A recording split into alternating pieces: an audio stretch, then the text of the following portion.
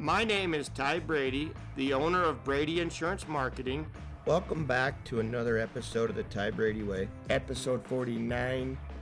I want to talk about the power of influence for a minute, whether it be for good or whether it be for bad. My mom used to remind me when I was a kid that people that are a negative influence are easy to find, and because they just go with the flow and they won't correct you if you're doing something wrong. And I've thought a lot about influence, whether it be for good or bad. And as I ponder that, coming up on 50 episodes of my podcast here, and I'll tell you a good influence and then I'll tell you a bad influence and kind of how all that shook out. First of all, a great influence I've mentioned over and over again is Ron Kellogg. And in a previous podcast I did about his passing, he was always there to listen. The good, the bad, the ugly. Sometimes he didn't have an answer for me. I'd stump him with a question, but he always seemed to say the right thing to me, and I'd walk out of his office always feeling better. Another huge influence in my life is my wife, and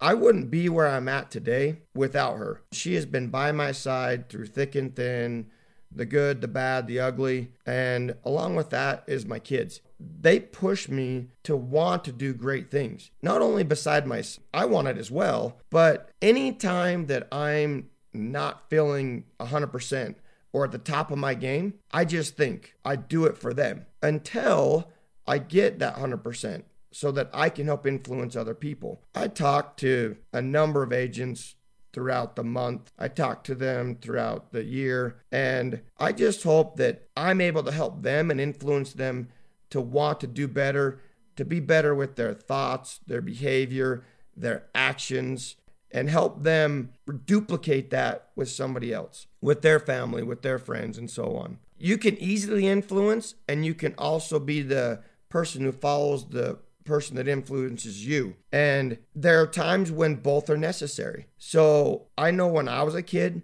a little kid that I used to idolize, it seemed like he could play basketball better than me. He could color better than me.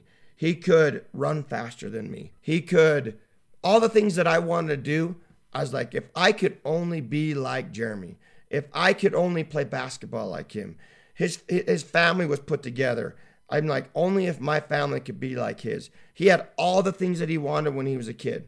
And I idolized that. And I spent a lot of time with Jeremy. And as we got older, I went a different way. He went a different way. And looking back, though, through those childhood years, it was good for me because I knew in my heart what I wanted. And I knew that he influenced me for the better. He never talked down to me. He'd always say, you can do this. Or I could see him we'd run a mile and he would be just ahead of me. And I would do everything in my power to just be right behind him. And I don't know if he knows it, but to this day, he helped me when I was a kid. He helped me want to do better. He helped me want to run faster. He helped me want to read better. He helped me, all the things that I wanted to do as a kid, he pushed me. Now, that was a positive influence.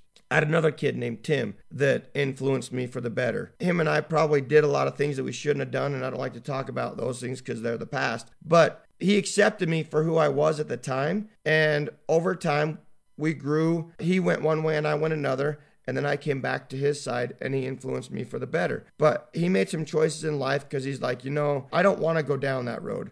We had saw some friends that had passed away or by their decisions were in some horrible circumstances. And I mean, I'm sure you can imagine those may be with substance abuse, passing away, suicide, and so on. But those people are easy to find. Like I said, it's the ones that influence you to do better that are hard. And I would say it's difficult to have more than 3 to 5 people that influence you for the better. I could find people that'll sit down and accept me for who I am and be okay with the way I talk, the way I dress. And my mom would never, ever, ever let me leave the house without being dressed ready for the day. I mean, I remember she would pound me, go do your hair, get dressed. If you're leaving this house, be presentable because you'll never know who you run into. I met with a little old lady and she was 79 years old. And it was funny because I was calling her on the phone and she's like, you can't come by until after 10. And I'm like, okay. And then she proceeded to tell me, she's like, it takes me a little longer to get ready for the day, and I have to get ready for my husband each and every day. Because if I don't, somebody else will get ready for my husband. She cherished her husband so much and knew that her appearance was vital to their relationship for her and him, that she spent 2 hours every day getting ready, even though it was hard, even though it was difficult. And her little statement influenced me for the better. It also reminded me what my mom told me, is you don't ever leave this house without getting dressed for the day. You shower, you dress, you brush your teeth, and you look good when you leave this house. I don't ever remember a time my mom leaving the house where she was in her pajamas.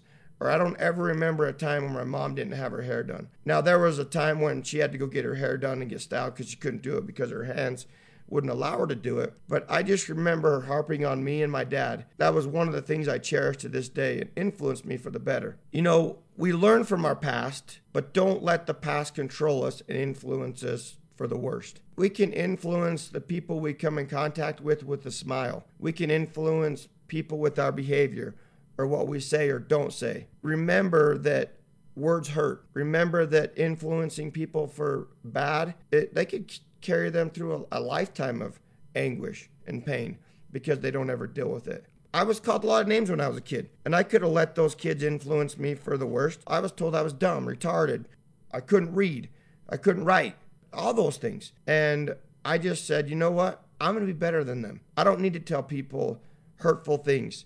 I don't need to push them down. I don't need to tell them they're the scum of the earth.